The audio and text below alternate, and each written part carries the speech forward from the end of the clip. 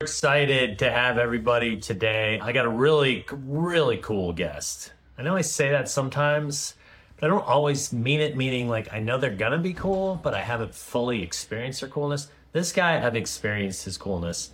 His name is Mr. Chris Pallatroni. We're actually in a group that we meet once a week with fellow health tech entrepreneurs trying to use tech for good versus evil. And he's building a really cool, exciting project called The Standard, which we will get into, and I'll let him tell you guys more about. So let's get into it, man. As I was saying, thanks for being on. We know each other. You know, most of the people that I interview, it's just completely cold. But this one, we've developed a relationship, a friendship, a business relationship in terms of just helping each other. We can see a lot of holes. I was just saying, we're in this mastermind group together where we help each other to push and hold each other accountable on our products and what we're trying to do to help the world with our health tech. And it's amazing, isn't it, Chris, how many holes that we do not see that other people can just see immediately. And we're like, I've been in this rabbit hole for all this time, and how did I not see that, right? Yeah, it is. Yeah, you get tunnel vision. I think at anything that you do, we unfortunately have blind spots. And hey, that's why I got you, and we got Claudia and Class and Zane. And yeah, you need a good support system for sure. I love it, man. Well, I'm excited to get into what you're doing, and I know we're going to have some great conversations. We always do. Let me just officially introduce you with your bio so that everybody can get a little bit of a background. You're known for your simplicity and your unwavering focus. I would agree with that, knowing you. You understand the importance of self-care, recognizing that by taking care of yourself and looking how to do that and the things that you've learned, just like me, to help others as well. And that's what you're doing with your system. You got a loving wife by your side, two wonderful boys. Yep. And you cherish your role as a dedicated family man, as I think we all do when we have families. Nice work. So let's get into it. You're an entrepreneur. You had this other business you sold. We've got a very parallel story. I think that's why we hit it off, that you did real well with. You're now still, just like I did, technically working for the company that bought you, but you're also now realizing, just like I did, this epiphany hit you like, wow, there's more to life, and this is what I see, and I'm dedicated to wanting to build this thing to help others. So why don't you tell us a little bit about that?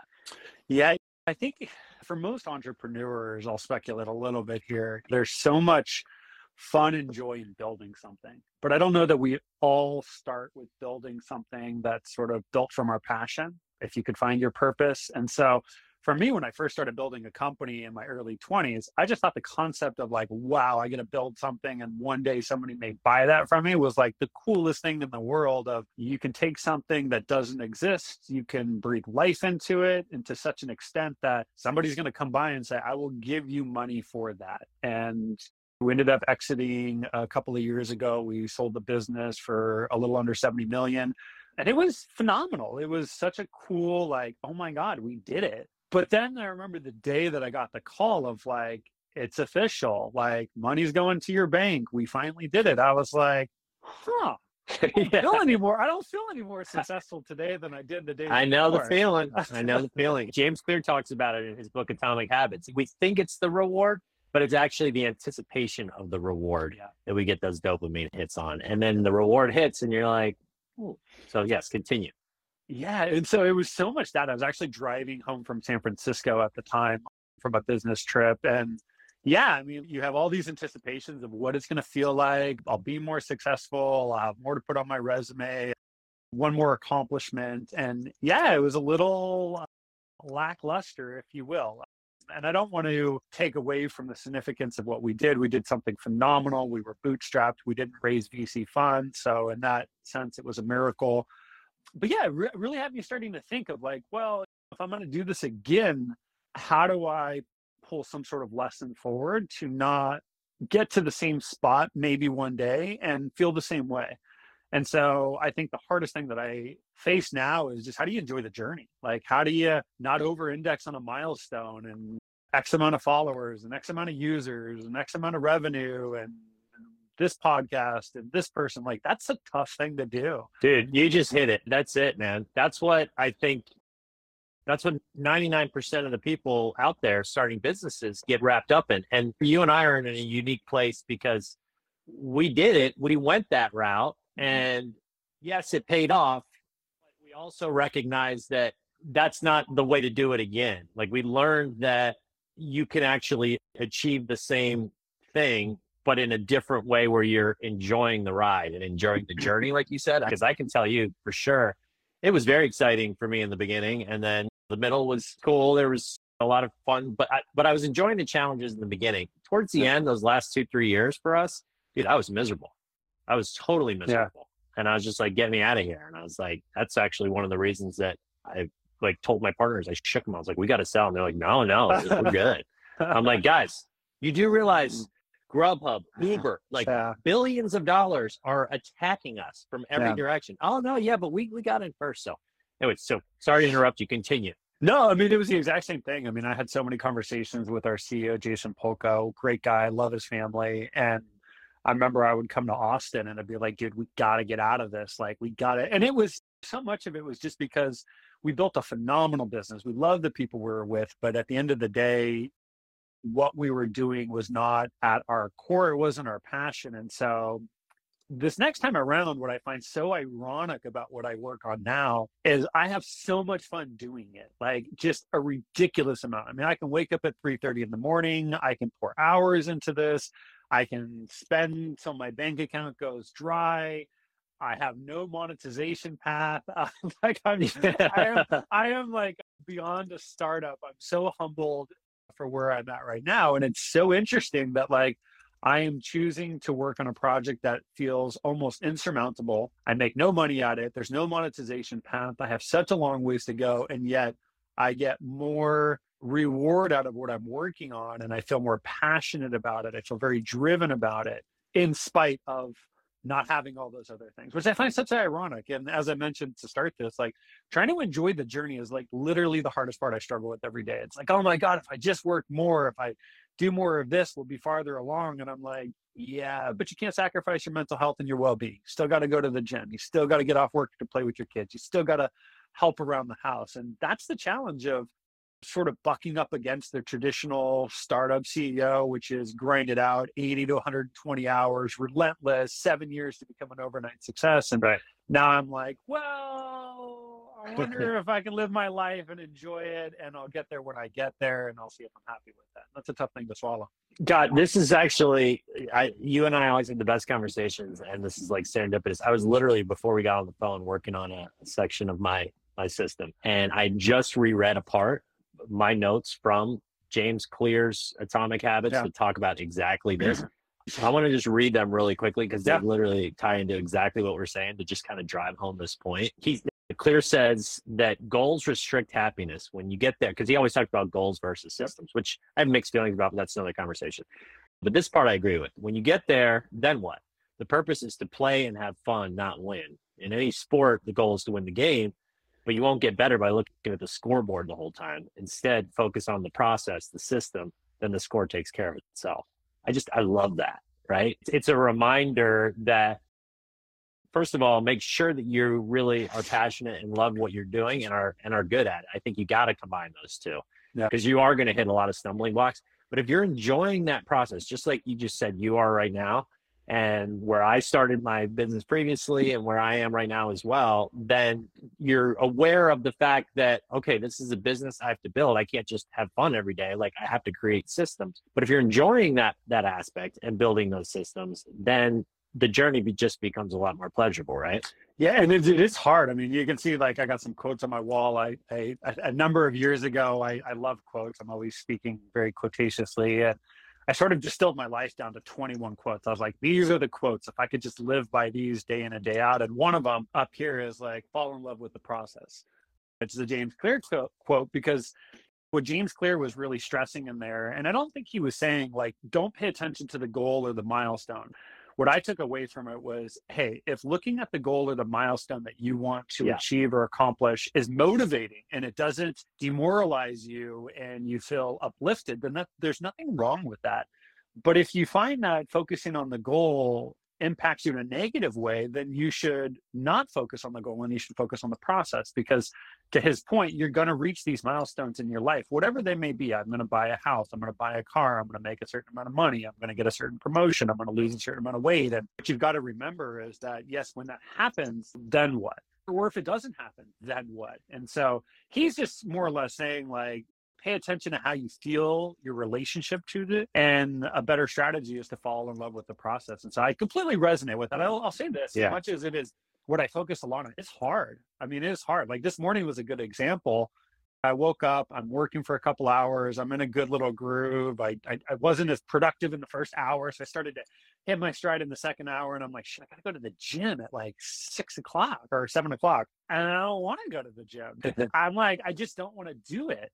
And unfortunately, what I try to pay a lot of attention to is there's certain things that you need for your mental health and your well-being. And you have to find a way to put those into your calendar, whether it's time with your family or self-care time or exercise or whatever it is for you, social time with your friends, and stick to them, because it's so easy for us workaholics, if you will, to just glaze over those and just keep working. You're right. Speaking of that, what I do, and that I'm always trying to use that behavioral science, which I know you're into as well, to sort of trick that little lizard brain into overcoming that I don't want to. So do you have any things in particular that you use that help you to sort of gamify that habit and trick your brain into wanting to do it, making it obvious, easy, rewarding, satisfying?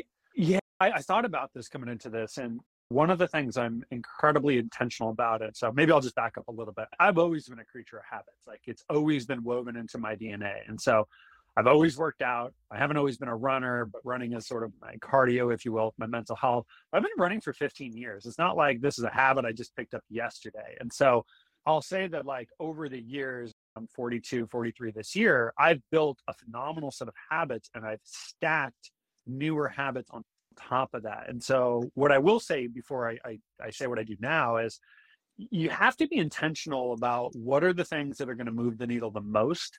And there's some non-negotiables that are pretty universal. I mean, you and I both know them, right? Like you got to take care of your sleep. You got to take care of your nutrition. You've got to get exercise, and whether that's working out or cardio. Right. I mean, those are like the three really, really big ones. And there's a lot of other ones. It's hobbies and activities, it's social life, it's family. There's definitely a lot of stuff to pay attention to. But if I distill it down to like really fundamental ones of like where you should start and what you've got to build off of, it's like got to get your sleep right for such a variety of reasons, from reducing stress to stabilizing your nutrition to just even having the energy to function in the day. You've got to get your nutrition right. You've got to get your exercise. Even if those things are not where they should be today, if you can start to tackle one at a time, set the bar so low you trip over it, pick one, work that out, build the habit, and then stack the other. And if you get that, they have a compound effect, and they sort of converge into each other, where you start to get a tremendous amount of energy and focus, and then you can start layering in the next one and the next one and the next one. So I've done that for years. So now I'm at a really good spot where so many things are taken care of that it's very easy for me to layer in the next thing or a couple next things. But I would say the big secret that I do now, and even where I make it attractive, make it obvious, make it visual, there's a lot of like basic cues you should do. But the one thing that's really worked for me a lot right now when it comes to habits is I don't overthink it. I just don't. So for instance, like this gym thing this morning, I put it on my calendar. It's a reoccurring event. I go to the gym every Wednesday at 7 o'clock. I don't give myself a lot of time to be like, well, I do. No, I don't want it today. I don't play that game. Like it's a waste of brain space. So yeah, I have the thought that flutters in, but I don't hold on to the thought. It like flies by like a cloud. And next thing, 6:45, I've got to leave my house, 15 minutes to get to the gym. I just do the exercise and then I'm done. So whether we're talking about going to the gym or even running sometimes or any other thing I don't want to do, if I put it into my calendar, I do not spend any time holding on to should I or should I not. I made the decision. It's there. I'm just moving on, and it's just built. So point being is that like once I'm thoughtful enough to pick what I want to develop and I put it into my calendar, I work my calendar and I don't second guess what I put into it. If I don't like that, the following week when I do my weekly planning, I have the ability to take stuff out if I really want to, but I don't give myself the luxury of making the decision in the moment, because as you well know, like you'll be a slave to your emotions. There's a lot of shit we don't want to do in the moment, and I'm just not going to play that game with myself. Dude, I love it. I love it. So what you're doing that I see that you didn't say out loud, but to me, it's an actual It is a technique that you've kind of just developed. And that's why I love having these conversations and asking people this question, because everybody's unique and everybody has their own system, right? Universal principles, those don't change. Like the universal principle of, like you said, you got to get exercise, you got to eat well, you got to have relationships with people, you have to have a mindset that's going in the right direction and that you're continually growing. But how we express those things is different for everybody. So yeah, one thing that I heard is, for you, discipline, the way that you're kind of overcoming it is, obviously you're making it obvious by putting it into your calendar. But what you're doing, which is cool, is you're really committing beforehand to do it. And for you, that works. That may not work for everybody. And this is key, I think. When the moment comes up where you go, I don't want to do this, you've actually developed the habit to catch yourself and just take action and move. And that's actually really, really, really valuable. If you can develop that habit, you use the words, I don't overthink it. And that's how you're seeing it. From my perspective, I'm seeing it as like, yeah, you're not even allowing the thought in. It's starting to, you're cutting it off.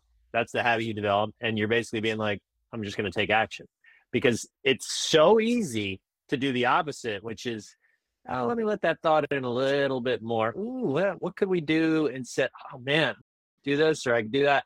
And then before your brain has made enough excuses that you don't do it, right? Well, yeah, but I mean, there's a few things that I use as backstops to that. And one of them is the fact that most people that are highly disciplined will acknowledge the fact that in the moment of a lot of things that they're doing, they don't want to do it. In other words, the emotion that they have in that particular moment is like, no, I don't want to go for a fucking run. It's raining outside. It's cold. Or no, I don't want to like send out cold emails. That sounds horrible right now. Or, hey, I don't feel like eating right. I want to go eat a bag of chips. Like, there's so much. Humans are emotional creatures. Like, that's just a fact. And you can't escape that. And so I am very aware that I'm emotional, is really the point that I'm making here. And so there's that concept. And then there's the concept of, and not enough people do this, I'm a big advocate of weekly planning. And so whether you call it weekly planning or monthly or whatever you want to do, you do need to have time to reflect on all these different domains of your life, right? Your finances, your relationships, and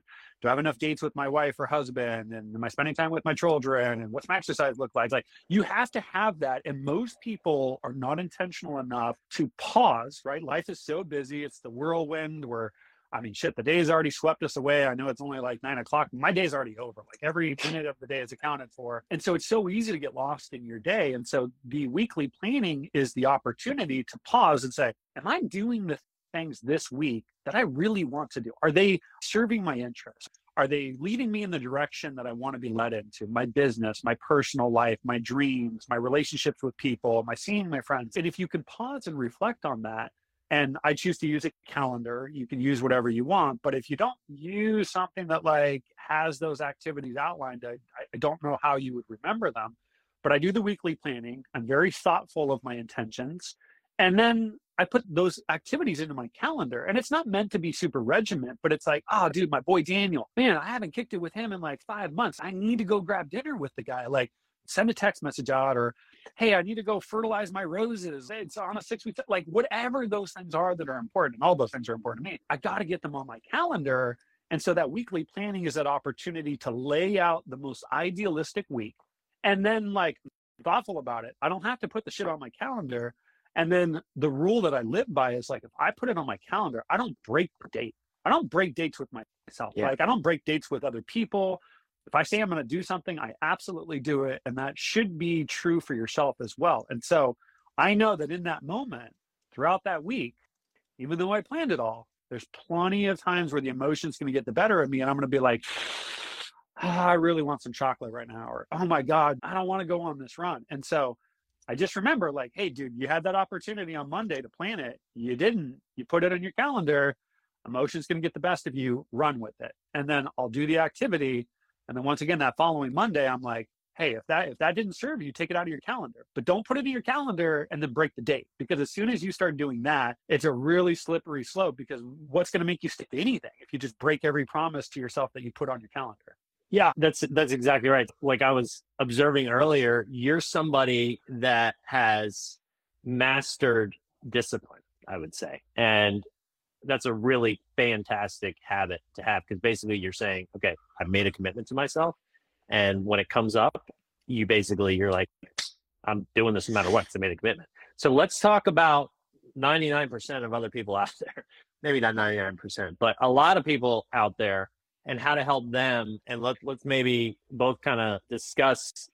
So what happens to the person that isn't there, that is younger? Every generation that goes by, what I've observed, has a little bit less discipline. And now all of a sudden with technology, you and I have talked about this before, I feel like discipline is just eroding like exponentially, because you can now click a button, and this generation that's getting used to growing up with like, I can click a button and literally get anything I want delivered in 24 hours, including myself in a car across town. Like, why do I need to do anything? Yeah. Right. And so it's becoming really hard, I think, for younger people to do what you just said. Okay, I'm going to make this commitment and I'm going to do it. So maybe what do you think are some ways that could help them to develop that discipline, to want to develop that, to make it more fun? Yeah, there's a couple things I would say, and less about the mechanics of building a habit. You and me both know, right? Like all habits, the prelude to a habit is clarity, right? It's defining what you want. You're the architect of your life. You're the programmer. You're the author. However you want to sort of define that. And I would say, like, for people that are struggling in any area of their life, right? It could be nutrition, exercise, career, path. I don't know what I want to do. Like, it wouldn't really matter to me. I would say spend more time with yourself and spend more time with yourself in nature. Go for walks, have quiet time, self-reflect, journal. Like, I don't care what it is, but I spend a lot of time and I love it. Like, I love solitude. Like, I am an introvert in a lot of ways, although I can be very extroverted. And I think it's really important for people to examine their thoughts. And if you don't know how to do that properly, like, dude, there's therapists, there's counselors, there's coaches, there's so many people that can sort of help you do that. But I would say, like, before you try to figure out how do I get better at building a habit, and don't mistake it, you could sort of bypass this step and just go to some of the building block habits like sleep, nutrition, and exercise, which even if you don't know why you're doing them, let's just be honest, they're non-negotiable. You're going to need them if you want clarity and good health and if you want to live longer. But spending time with yourself and just reflecting on, like, I don't want to say your values. It does come down to values and vision and what your dreams, and like, there's so many cool ways to tease that sort of information out. The one that I love the most, that's very challenging for people to practice or to put themselves in, is imagine yourself on your deathbed. There's some really phenomenal ones out there. There was a survey, there's a book, 5 Things People Regret When They Died. I did a post about this, and it was, I forget her name, Bonnie, I forget her last name. But anyway, she basically talked to people that were on their deathbed, and she interviewed them of like, well, what do you like? What do you regret? And the common themes were just that. They were very common. Most people have very similar regrets at the later stages of their life. And I find that so fascinating, because here's somebody that can't do anything about it. And they're telling you, I wish I followed my dreams. I wish I didn't work so hard. I wish I spent more time with friends. And I think that's so valuable, because we're not talking about a one-off human being. We're talking about swatches of human beings that are saying, like, look, dude, like, I can't change what happened to me. And you're getting a bunch of people to say, this is what I would have wished I had done differently. And if you can pull that lesson forward and start to apply that to your house, of like, shit, dude, follow your dreams. What does that mean? What are my dreams? Once again, I think it goes back to clarity and imagining what it is that you want. Now, that doesn't solve with the, how do I actually put it into practice? How do I make it work? And there's a whole nother series you could do on that. But for people that are struggling, I think the best thing you can do is get clarity as to what you believe is important.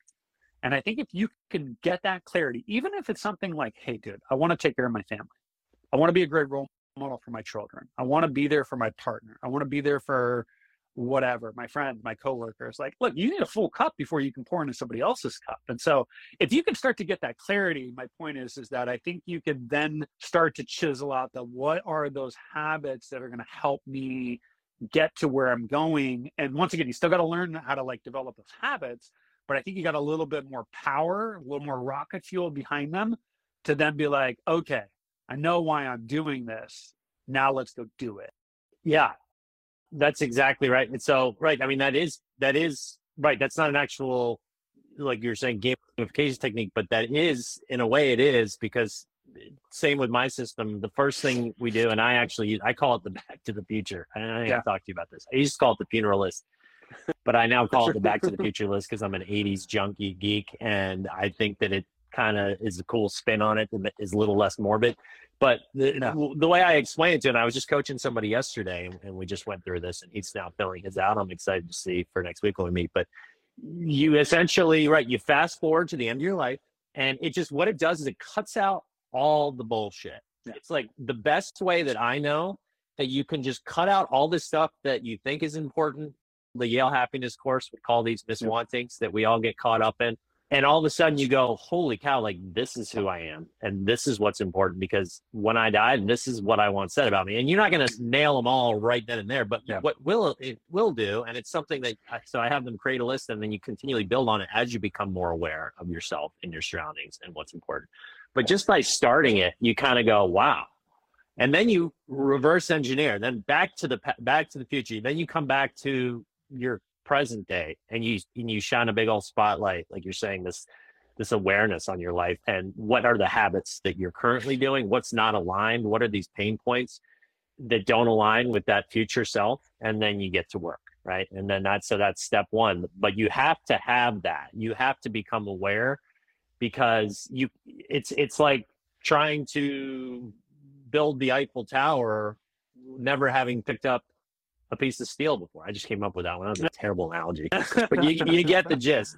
You got to have an instruction manual. Like, you have to know what you're doing before you just start going. And I always talk about growth is happiness. Happiness is growth, ABG.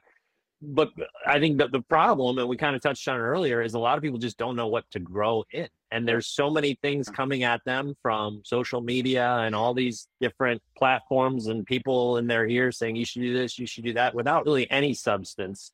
And I think people are just unsure. And so it's like, they'll go and they'll try this. Oh, this influencer did this, and I'm going to try that for a day or two. And then they try it for a day or two, and oh, I didn't move the needle. No, I'm going to go that. And they're just constantly being pulled in directions versus having that ownership themselves of being like, this is what I need to do, and I'm going to develop a system to start tackling each one, right?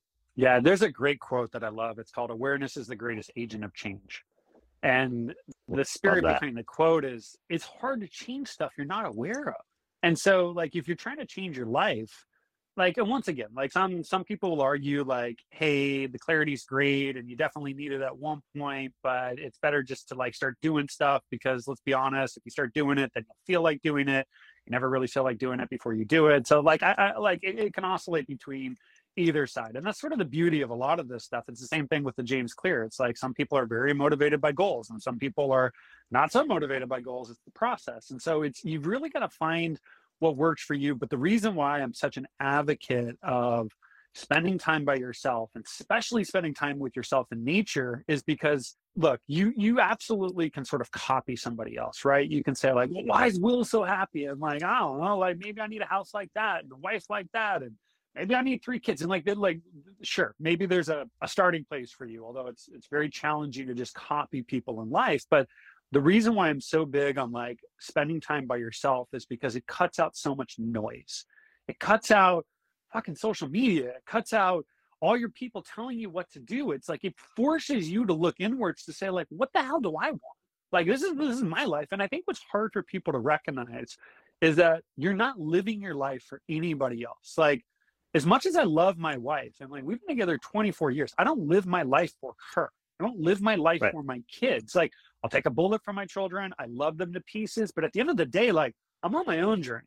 They're on their own journey. And we just happen to be near each other on our journeys. But what you have to recognize is like, you're in this for you and only you. Nobody's coming to save you. Nobody's going to tell you what, like, and at the end of the day, like, people care about you.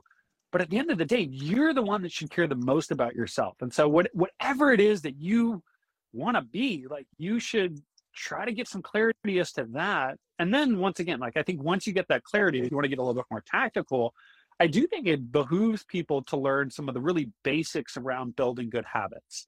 And yeah, sure, maybe go read a habit book. There's plenty of good ones. James Clear is a great one. Stephen Colliers. I mean, there's so many good ones out there. And there are some very basic fundamentals to it, right? Little things that you can do to sort of hack your way into making whatever it is that you want to do more likely to be the outcome that you desire. The one that I lean on a lot, or a couple, is if it's out of sight, out of mind. So we both know when it comes to habit, there's habit stack, there's not habit stacking. There's the idea of like a scoreboard or a habit tracker or a calendar with X's on it. And like, dude, there's so much psychology behind seeing what is happening and holding yourself accountable. So accountability can literally be a calendar with X's on it, right? I did this, I didn't do this, right? Now, once again, pay attention to your relationship to that calendar if you miss too many days. But I'm very aware that vision is the dominant sense for most humans. It takes up so much of our brain power. So if you want to make something a reality, make it visual, create a vision board, visualize the progress you're making in anything that you're attempting to do. Like vision, like if you can do something like that, I think that's really a big key. So vision is like the one that I lean on the absolute most. And the other one that I think is really important, there's so many that are important, but you have to start with one thing when you're just starting out. Like there might be a million things that you want to do differently. Don't mistake that. I need to eat healthier. I need to exercise. I need to start calling my mom more. I get it. Pick one and set the bar so low on that one that wherever you're starting from, it feels almost silly to start right there. So the one I like to joke around with is like running. Not that you need to be a runner, but if you had the aspiration, you're like, I'm gonna learn to start running, and it's overwhelming for you. Maybe just go find a running store on day one. That's it. You're not even gonna run. You're just gonna. There's a running store. I need to go get a pair of running shoes. I located the store. In a couple of days, I'll go get the shoes. And then maybe go get the shoes one day. And then maybe the next day, literally just put them on and walk around your block one time. Like the point is you start the bar so low that it's like, well, that's not too much. I can find a running store. I could go buy the shoes. Like I could put them on. I could walk around the block. And next thing, and this is how I started running. I mean, the first time I started running, I was gassed. I was not a runner. I had basketball shoes on. I barely made it a half a mile before my lungs were giving in on me. And I think I ran a total of a mile the first day, like 1 mile. This is like 15 years ago. Yeah. And now I run on average 30 miles a week, and it's not a problem. But it was that slow progression. And so whatever it is that somebody wants to do, I would say start that bar so low, it almost feels embarrassing that you're starting there. But hey, guess what? You're starting. Yeah, dude, I love it. That's one that, right. I mean, Clear, Fogg, Duhigg, like when it's in all their books, like you're going to want to pay attention to that one. And right, that's starting small, making it easy. Right. Tiny Habits by BJ Fogg, Atomic Habits by James Clear. There's a reason. Like I actually listened to an interview the other day with James Clear, and I actually, kind of embarrassing, I never got what he meant by atomic. I always just kind of thought I associated with like Atomic Habits, meaning like they have the power to just change it, which they do. But he also was pointing out the atomic part of it and like atomic particles and how they're so teensy tiny.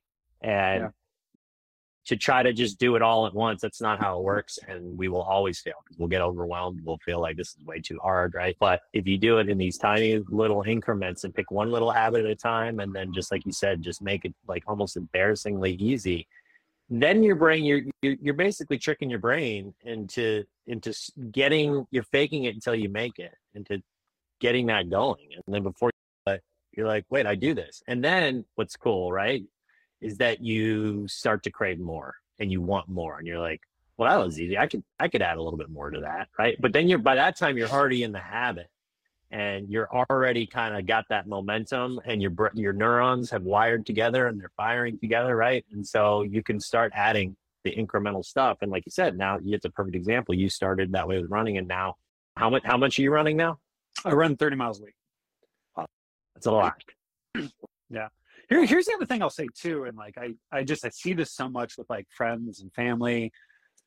A few of the things I'll weave into this is like this idea of being non-judgmental towards ourselves. Like, dude, we have so many thoughts that run through our brain in a given day, right? It's like 40 to 70,000 thoughts per day. They're fairly repetitive. They have a slightly bias towards negativity. They're disproportionately focused on ourselves. I think something like 80 to 90% of our thoughts are all about ourselves. And so when you start to learn all that, you're like, wow, like I have a lot of thoughts. They're not all true. They tend to be very repetitive. They tend to be more about myself. They have a negative bias, if you will. You start to learn all that and you're like, that's just the way the human brain wired. Like, that's just a fact. And like, maybe you can rewire some of it, but it's sort of an innate quality, if you will. And so I think if you talk to anybody, they'll tell you, if they're being honest, is like, there's a lot of negative thoughts that we all have about ourselves, right? It's like, I don't like the way my body looks, and I'm a little too fat here. God, I'm fucking lazy. And like, God, this never goes right for me. And like, there's so much of that. And it's like, I don't want to say you're like, stop the thoughts, because that's really hard to do when you have so many thoughts a day. But my point being is that you have to recognize that like, that is the way that we're woven. And all those thoughts that you have are not true. And think of how you would talk to a good friend, right? I have this concept, I'm going to do a post about it soon, of like, be a super fan. We all know what a crazy fanatic sports fan looks like, right? Like, live or die that team, like nothing that they do, like they could do wrong. Like they're there fully painted, finger waving in the air. And it's like, you got to be like that for yourself. Like if you had a friend come to you that was struggling a little bit in life, would you look at them and kick them? Would you say the things that you're saying to yourself to them? And unless you're like maybe David Goggins, probably not. Like you're probably gonna be like, dude, like you got this, bro. Like, hey, dude, today's the day. It's just one day. Like, it's okay. Get back on tomorrow, man. You should get back on right now. Like, you've got to learn to talk to yourself with that love and compassion. And most people don't do that.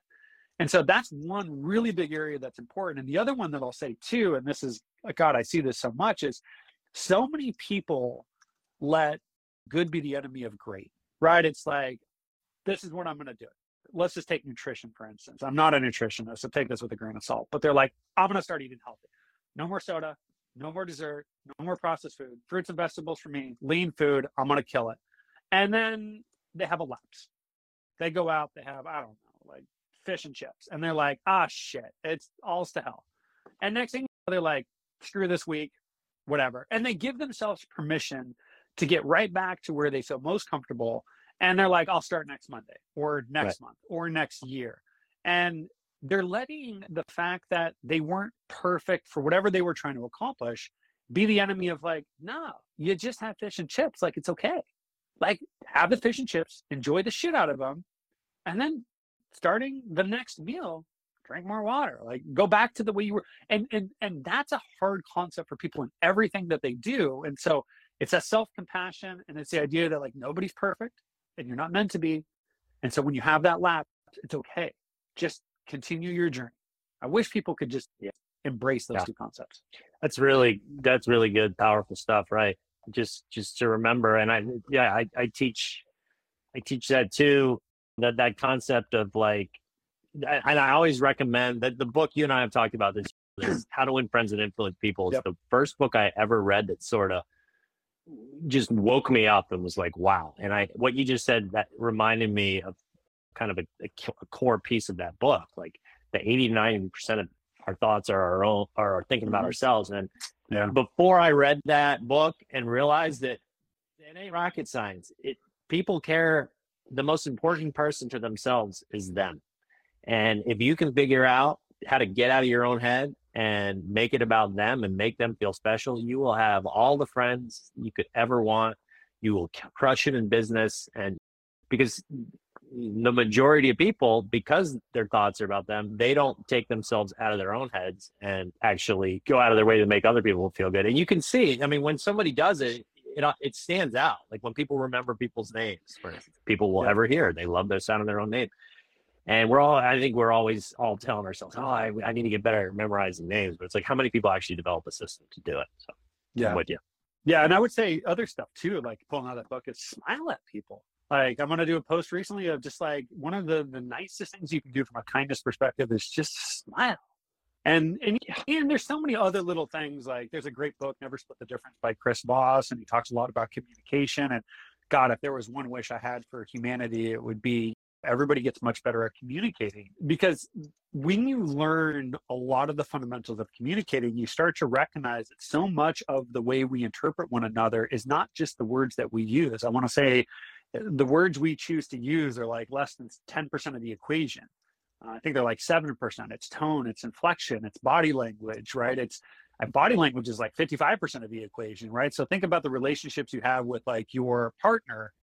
There's so much that can be said without actually saying a word. Think of your animals, for the love of God. They don't even use words and you feel like what the hell they're talking about, right? So I think that like there's so much about communication of like how we can do a better job of interacting with people. Another one I was going to mention too here in a second, and this could be like its own little thing, is environment. Like there is so much to say about environment. I talk a lot about this. I do some training courses in my company, and I talk a lot about environment, because environment's not just internal environment, which is huge, right? It's your mindset, it's your mood, it's the way you think, which is a lot of what we're talking about, and that's huge. Right. But another part is your external environment. It's the relationship you have, and it's everything as broad as, are you happy about the country you live in, or about the state that you live in, or the county you live in, or the town you live in, or the street? I mean, it can definitely be geography based. It could also be the relationship you have around the things that are in the room that you're working in.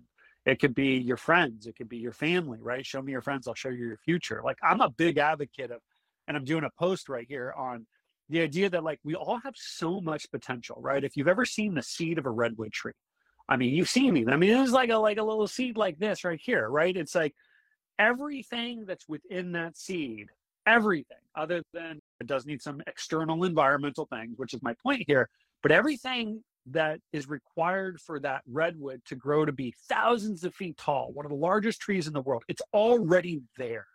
And it's the same thing with people. The potential is phenomenal. Everybody has endless amounts of potential to do amazing things, to live an amazing life. But just like that seed, if that seed does not get the things that it needs, sunlight and nutrients from the soil and water, it's never going to do what it was capable of doing. And it's the same true with humans. Like, y'all have the potential, but you do need to be in an environment that allows you to take advantage of that potential. I'm really big on environment. I think environment's everything.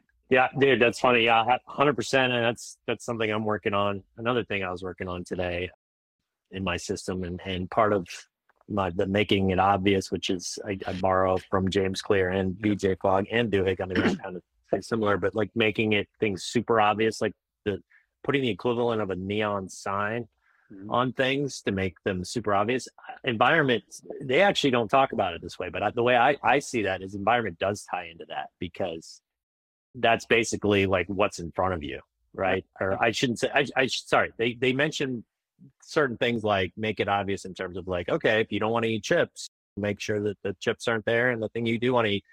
But the people part is another big part of it, which you were mentioning, like the people you hang out and surround yourself with. And that is part of your environment. I think people kind of tend to dissociate those two, but that's huge. The people, like that old adage, you are who you hang out with, like that is a universal principle. That is very true. If they're not aligned in their goals with like the things that you want to achieve, and if they're not doing those types of things and have those types of habits, their habits are going to rub off on you, because we do internally have this innate sense that goes back to our caveman days to want to fit in, so that we wouldn't be out on our own getting eaten by the saber-toothed tiger, to fit into society and be liked, and we look at others' behavior and we model it naturally. Yeah, so that's a really powerful well, and I know you're a basketball player. I mean, think about it. It's like when you go play basketball, you hopefully don't want to be the best person on the court, right? Because when you're the best person on the court, you're not usually going to flex your full potential. You don't want to be the smartest person in the room. Like you want to find a way to surround yourself with people that are whatever your level is and whatever that is that you're trying to be, or slightly above you. Maybe they're just a better person. Maybe they're more loving and more kind, and you aspire to be like that. Maybe I had a lady on my podcast and we're talking about running. I was like, I'll run with somebody, but they got to be at my pace. Like they got to be able to run at my pace or better. Otherwise, like, right, I'm going to run slower, and I don't want to run slower. And so my point is like, whatever attributes you're looking for yourself, you need to surround yourself with people that are at that bar or above that, so that you raise the level of your game. And the question I get asked a lot on this is, well, what about family? I mean, we can clearly choose our friends, although some people feel some very strong connections to lifelong friends. But what about family? I mean, it's blood. Like, what am I going to do? Like, my mom's toxic, or my brother's whatever. And I'm like, look, I'm not advocating necessarily to cut people out of your life. However, you either create really, really strong boundaries, or you absolutely cut people out of your life. Like, I don't have an old school philosophy of like, well, because we're blood, we should stay connected forever. No, screw that. Like, I'm honest. Like, if you're a toxic human being and I can't, and it's weighing me down, then I'm not opposed to cutting you out. Now, here's the devil's advocate to that is, I do think if you take really good care of yourself, there will be times where you intentionally choose to keep somebody that is slightly more negative. They're a little bit more toxic. They're not really adding a lot of value to your world, but you're adding value to their world. And if you're intentional enough and you've done a good enough job of taking care of yourself, this goes back to you can't pour from an empty cup. But if your cup is full, I absolutely think that there's value in keeping people in your lives that need that role model, because you're the person in their circle that's going to raise their bar. But that's a hard thing to do when you're struggling. So if you're struggling, then I would highly suggest that you start to look at that circle and maybe make some adjustments to who your Fab Five is. But if you're one of those really strong people that has really resilient habits, your cup is really full, then I think as long as you're intentional about it, you may have a couple people in your life, maybe they're family or friends, where you're like, what? They're not adding a lot of value. They're definitely not my Fab Five, but they need me more than I need them. And I'm willing to be there as a role model so that I can hopefully lift them up. And I think that's really smart if you're capable of doing that. That's a really cool way to look at it. That's great. That's a great point. That reminds me, I actually interviewed this guy because I was so blown away by his book, and it just really resonated and hit home on this point. The author of The Energy Bus. Oh God, it's been years and I don't remember his name. Shame on me, but this is my ADHD, people. I'm human. I'm not perfect. Anyway, so he wrote this book, and it's called The Energy Bus. And he basically said the whole book could be boiled down to this one sentence, which is essentially get the right people on the bus, but more importantly, get the wrong people off the bus immediately. And he talks about how different people's energy, and which I equated to habits and that type of stuff, can just suck you. He called them energy vampires, versus the opposite. When you have people that are in tune and in line with you, they can feed that. But like you said as well, then there's also value in mentoring and teaching others that don't have that. But you got to be careful that those aren't like your go-to buddies that you hang out with all the time, right? It's more like a mentee versus mentor relationship, right? Yeah, so much of all of this stuff, whether we're talking about environment or your personal habits, is just be intentional.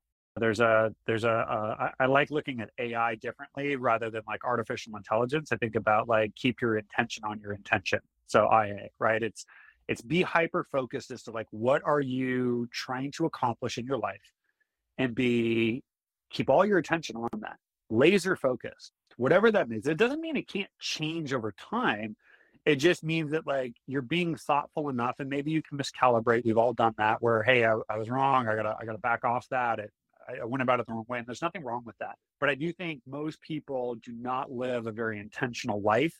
They're sort of they're subscribing to a program, right? It's like we all subscribe to a program. It's like I'm supposed to go get a job and like work from Monday through Friday from 8 to 5, and this is what I should do, and this is what I should do, and I don't think there's anything wrong with looking at different programs, but I'm very thoughtful of subscribing to a program, because your brain is a really interesting way of taking in that program and turning it into reality. I mean, right, like everything's created twice, once in your mind, then in your hand. It's that sort of concept. And so I would just be very thoughtful of subscribing to any program. Like I always think of this from like an athlete perspective, where I'm a runner, right? And everybody will tell you like, hey, you can't run forever. I mean, it's really hard on the body. And like one day, like you're just not going to be able to do it. And I'm like, don't bring that negative juju to me. I don't want to hear that crap. Like, cause like as soon as I start to buy into that, what program am I subscribing to?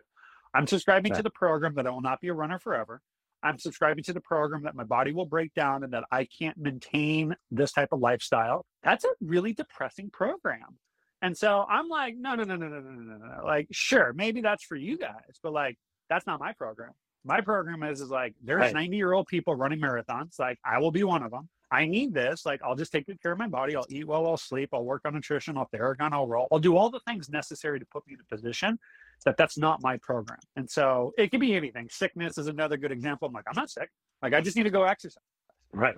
So any sort of program, I would be very cautious of subscribing to it, because whether you do it or not, it has a very interesting way of manifesting into your reality. That's a really great point. Totally true. So we've gone a little over here, but I knew we would, because you and I could probably do this for another week straight. So let's finish up. We didn't even get into the standard, but why don't you tell people, let's finish strong. Tell people about what you're doing with the standard and where they can learn more about it. Yeah, so this is a lifelong project, as you well know. So yeah, the concept of the standard in building my next company, I wanted to do something in mental health and wellness. They're very interconnected topics, but they do have some standalone attributes to them. And I did all this research on mental health and wellness, I read hundreds of books and podcasts, and interviewed all these people. And what I was trying to figure out, Will, was like, how do you really make this easy? Like, it's so complicated for so many people. Most people won't read books, let alone hundreds of books. How do you make positive change like the default position that it just happens for people, right? Like, they got to work themselves out of it. Right. And so the conclusions that I came to, although much easier to say than to put into practice, is the idea that you got to meet people where they're at. So I got to figure out what you're struggling with, right? Maybe you want a six pack, or maybe you're struggling with sleep, or maybe you're dealing with anxiety. I don't know. Everybody's on their own little journey. There's 8 billion of us plus. I got to figure out where you're struggling in life. And then the second part of it is we've got to, the most compelling way to inspire people, which I think inspiration is the jump off to starting change, is if you can connect like-minded people. So here's somebody struggling with an issue, and here's somebody that overcame that issue, right? Whatever that issue may be. If I'm dealing with, I want to quit smoking, and here's somebody that overcame that addiction, that the person that overcame the challenge, if you could get them to share their habits and their routines and the way that they thought about that, what would be true is the language they would use in talking about their problem would resonate with the person struggling with that problem more than any other person. And this is true with everything from racism to domestic violence to, I don't know, entrepreneurs struggling, self-sabotage. I mean, you can pick any topic, but the idea was like, take somebody that's struggling with an issue and find somebody that was struggling, but is slightly further down the road. And so that was sort of the backbone of what I'm building here. But what it's meant to be is just a platform that sort of reimagines the relationship between mental health and wellness through personal stories. People would come on and they would build a profile, and to the extent that they were comfortable, they would share, these are the things I do to take care of myself for themselves, right? Like, hey, I wake up early, or I do this, or I meditate, or I make oatmeal every morning. Like, the stories are really interesting, but they're not, the challenge is it's not like TikTok format. It's a little bit more longer format. But the idea would be is that like every habit and ritual and mindset that somebody shares, there's tags associated with it, so that I may not know you specifically, but if you shared some content on the platform and you had an experience that I'm going through, I could search those tags and be like, oh, I'm trying to do this. And then I would be able to tap into your experience, see what that's like. And it would be a way that I could get inspired to think about my own problem a little bit differently. And I think inspiration, once again, is the jump off to sort of providing tools and resources for people to take action. It's a long project, as you well know, so we're both in the thick of it at this point. But yeah, it's called thestandardapp.com. It's a website right now. And yeah, if you feel like you got a story that might be able to help people, feel free to jump on. We'd love to share it. Yeah, thank you. Yeah, and I can tell you guys, yeah, it's come a long way since we first started talking a year ago. Yeah. And he's right, as he said, one of the cool things in our group, we sort of help each other to see areas and that person might not have seen because they're in that tunnel vision. So it's really becoming something pretty extraordinary. And the purpose of what it was meant to be and what it actually is becoming are getting closer and closer. So keep it going, buddy. Yeah, thanks, man. Awesome. Well, thank you, my man. This was an awesome conversation. I know it would be. We could keep going forever. I will see you Friday in our group. Thanks, everybody, for tuning in, and we'll see you next week. Thanks, bud. That's it for the Gamify Your Habits podcast with Will Moore. Subscribe wherever you get your podcasts, and be sure to visit moremomentum.com to learn how you can gamify your life.